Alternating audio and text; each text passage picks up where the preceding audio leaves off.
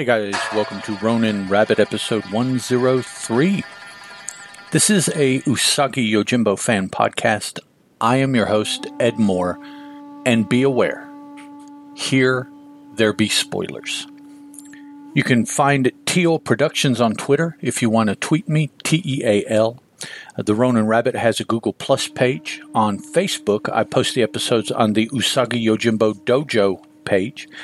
BigTimeNoise.com/Ronin Rabbit is the website, and the email address, usagipodcast@gmail.com. Today, Usagi Yojimbo Volume 3, Issue 29 from Dark Horse Comics, dated May 1999, is the book.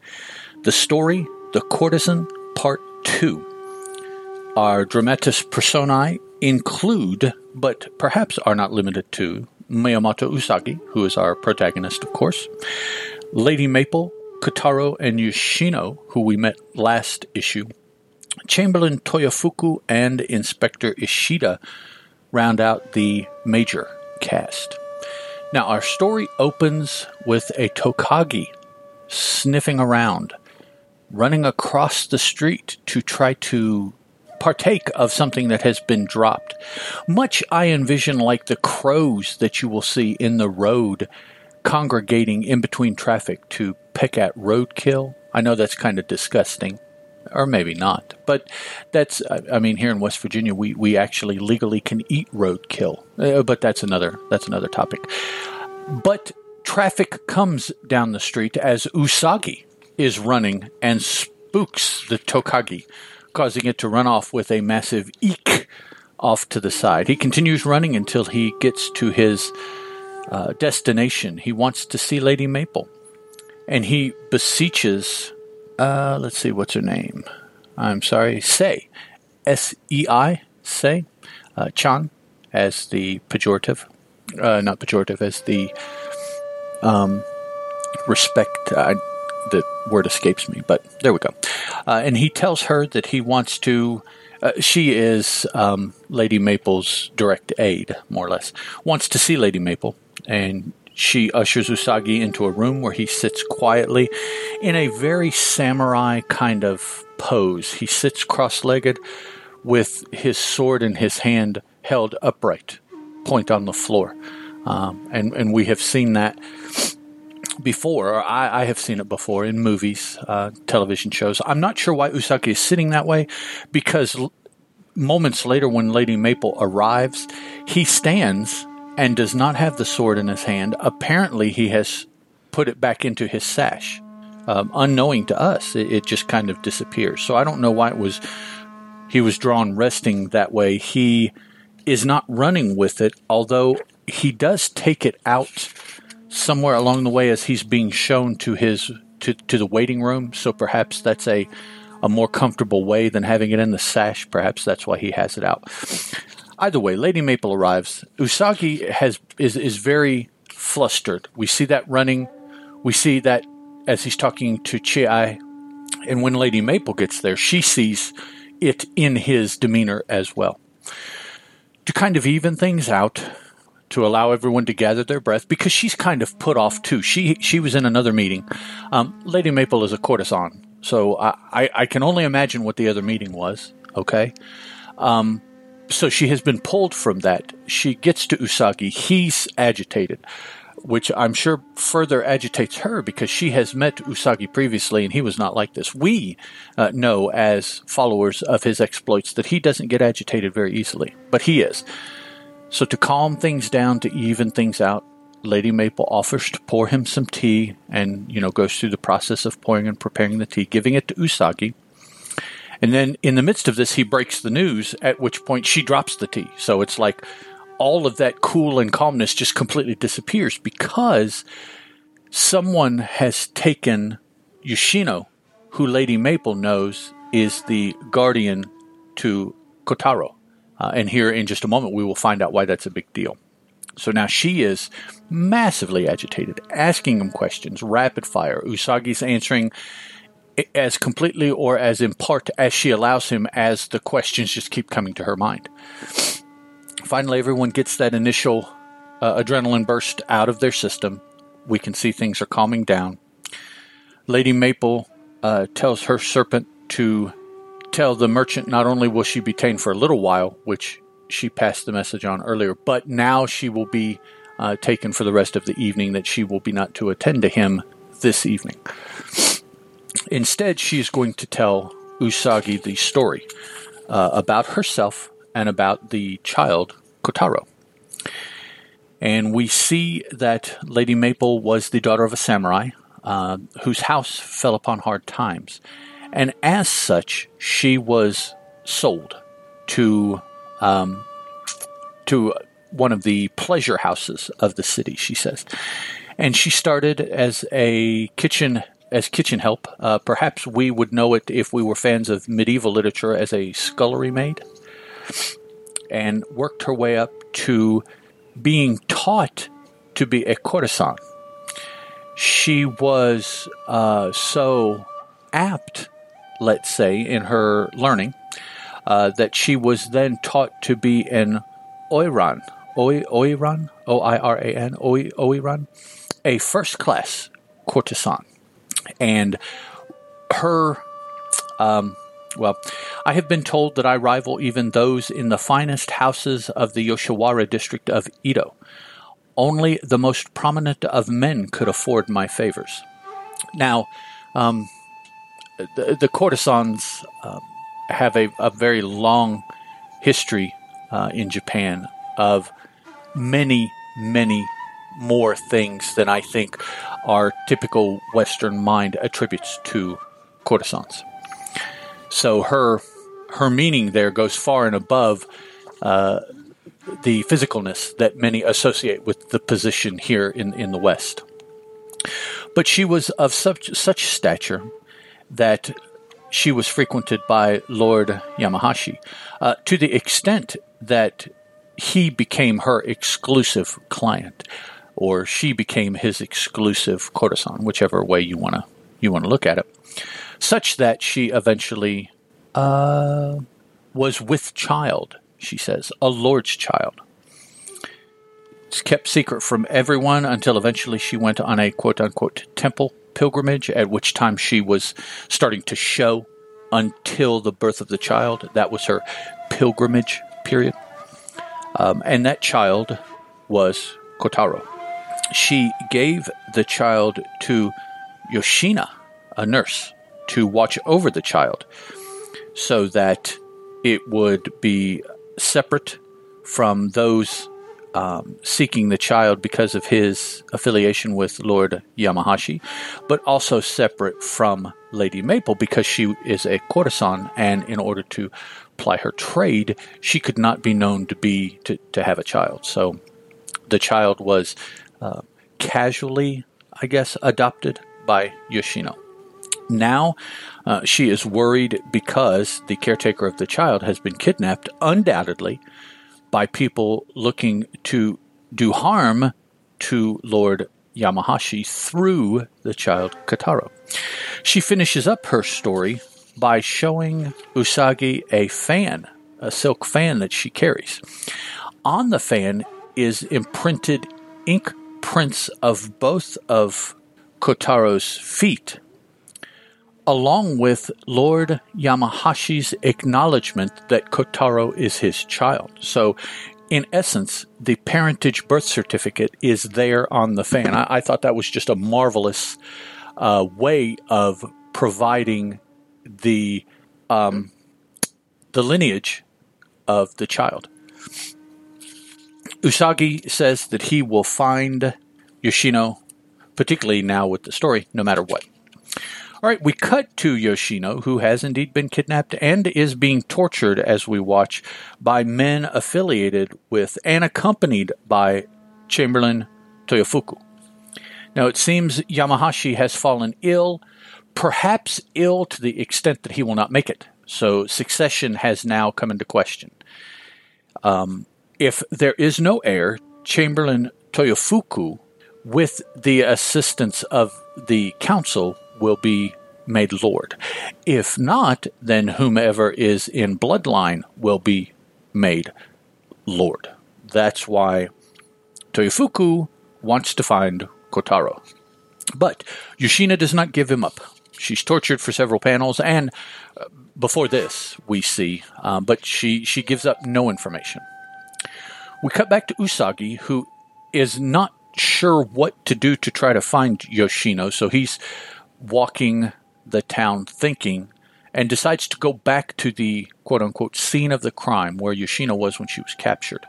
And he's looking around and thinks, or he doesn't think to himself, he says out loud, "They must know I have Kotaro," I being Usagi, "but they don't know who I am, only that I am staying at," and it dawns on him, Lady Maple's place is the connection. And he arrives in time to see Chii-san with several members of Lady Maple's entourage being carried because they're injured. And she tells Usagi that a gang of hooded brigands attacked the Lotus House and kidnapped Lady Maple. In the midst of their conversation, a young, looks like rabbit, runs up and says, "I was paid 2 zeni to deliver this to the long-eared samurai staying at the Lotus House." Usagi says, "That would be me." It's a note, says, "Bring the boy to the Torii Gate south of town at sunrise or Lady Maple dies. Come alone." So at that point, Usagi was contemplating getting the police involved, and he realizes, well, now I can't because I have to do this by myself. We cut to the Torii Gate, and we see Chamberlain Toyofuku with a Yoshino and Lady Maple tied up at the top of several flights of stairs on the temple level, it being up a hill from the pathway to it. And an entourage of, in this panel, 11 other men.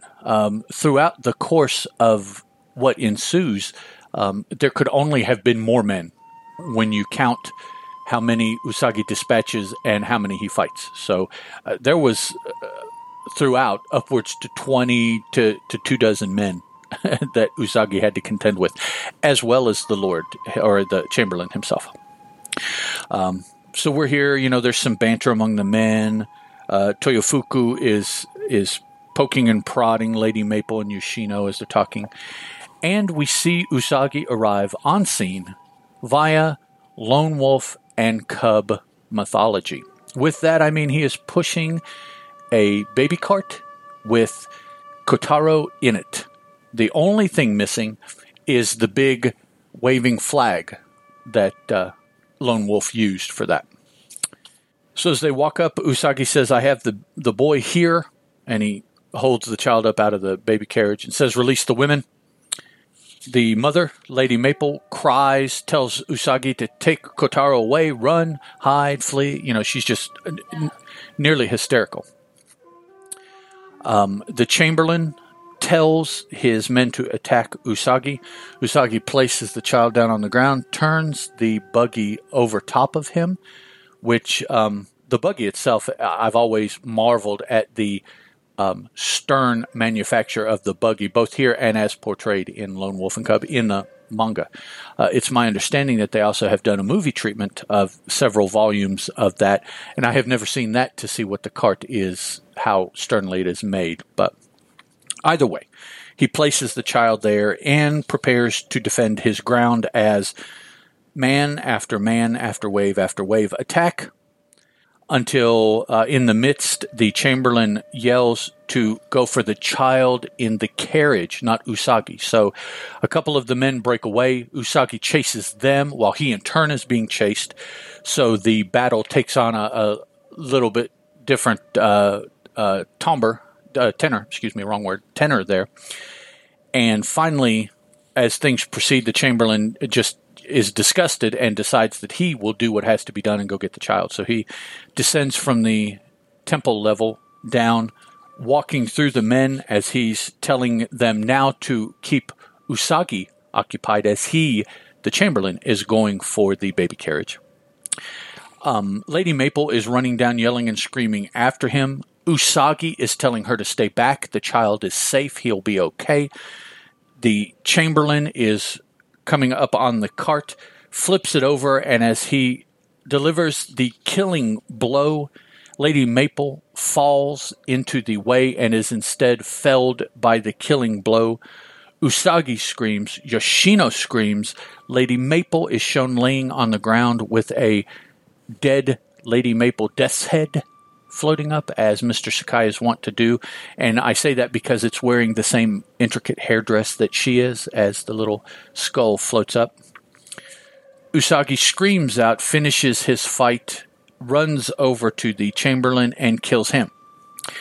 As the remaining members of the Chamberlain's entourage, 2, 4, 6, 8 men, after all that Usagi has killed, so perhaps there were upwards to 30 guys that he brought with him, sees that the Chamberlain is dead and that all the rewards that they were promised will not come to be now, and for fear of facing a battle-maddened samurai, they decide to turn tail and run.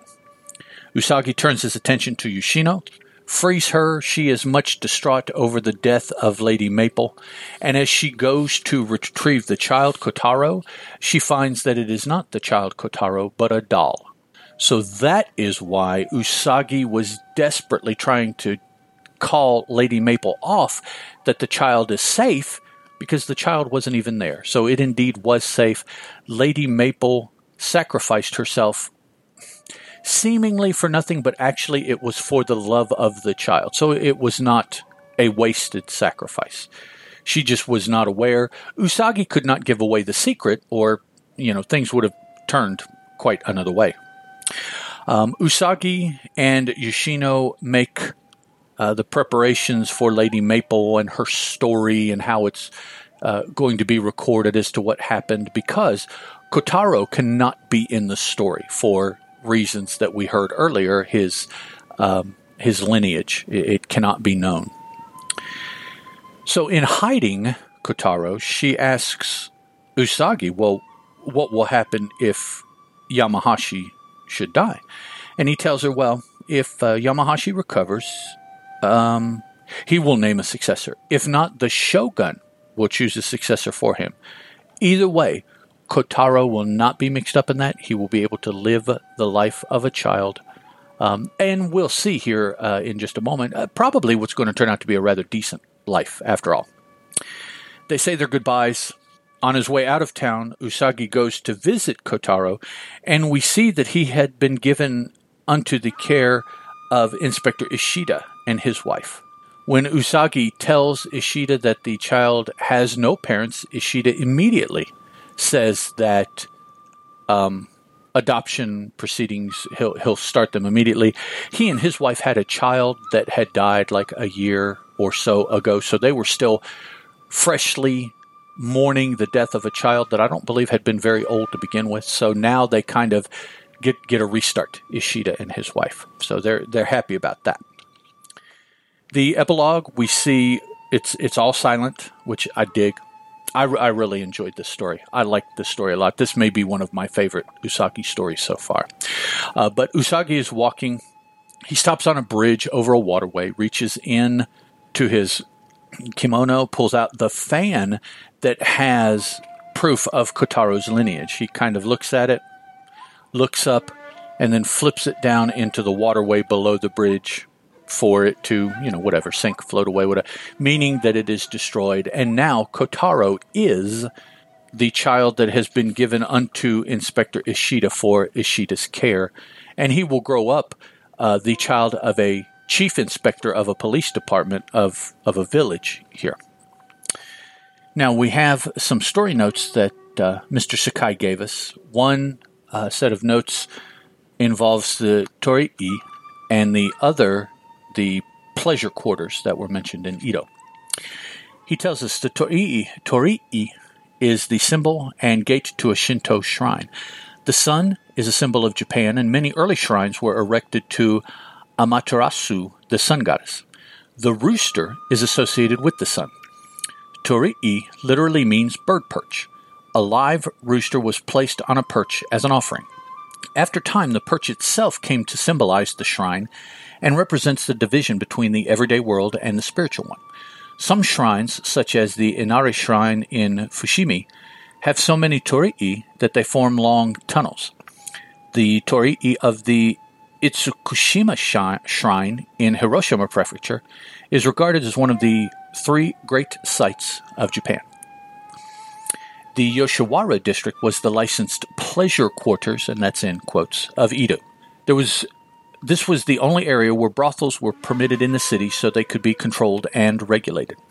The name originally meant reed plain, but later the characters used in writing the name were changed, though the pronunciation remained intact, so the name now meant lucky plain.